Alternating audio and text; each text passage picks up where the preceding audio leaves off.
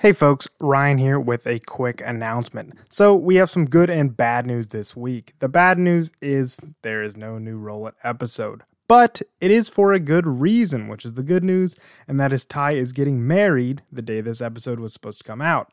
So we are forgoing releasing a new episode because Ty has been a little preoccupied lately. And we will resume in 2 weeks with the movie scheduled for this week, and that is the 2019 Robert Eggers film, The Lighthouse. So you have a little extra time to watch that if you haven't yet, or rewatch it if you want to, and do a little homework. Or you can go back and listen to a few of our other October themed movies that we did last year and a couple years ago. Stuff like The Shining, Shaun of the Dead, Vampire's Kiss, Evil Dead 2, which I'm going to see a screening for this weekend, so I am pretty excited for that. And we got a bunch of other ones, so go back into our old catalog.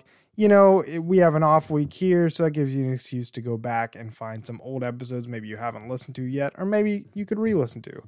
So with all that being said, we will see you all in 2 weeks with The Lighthouse.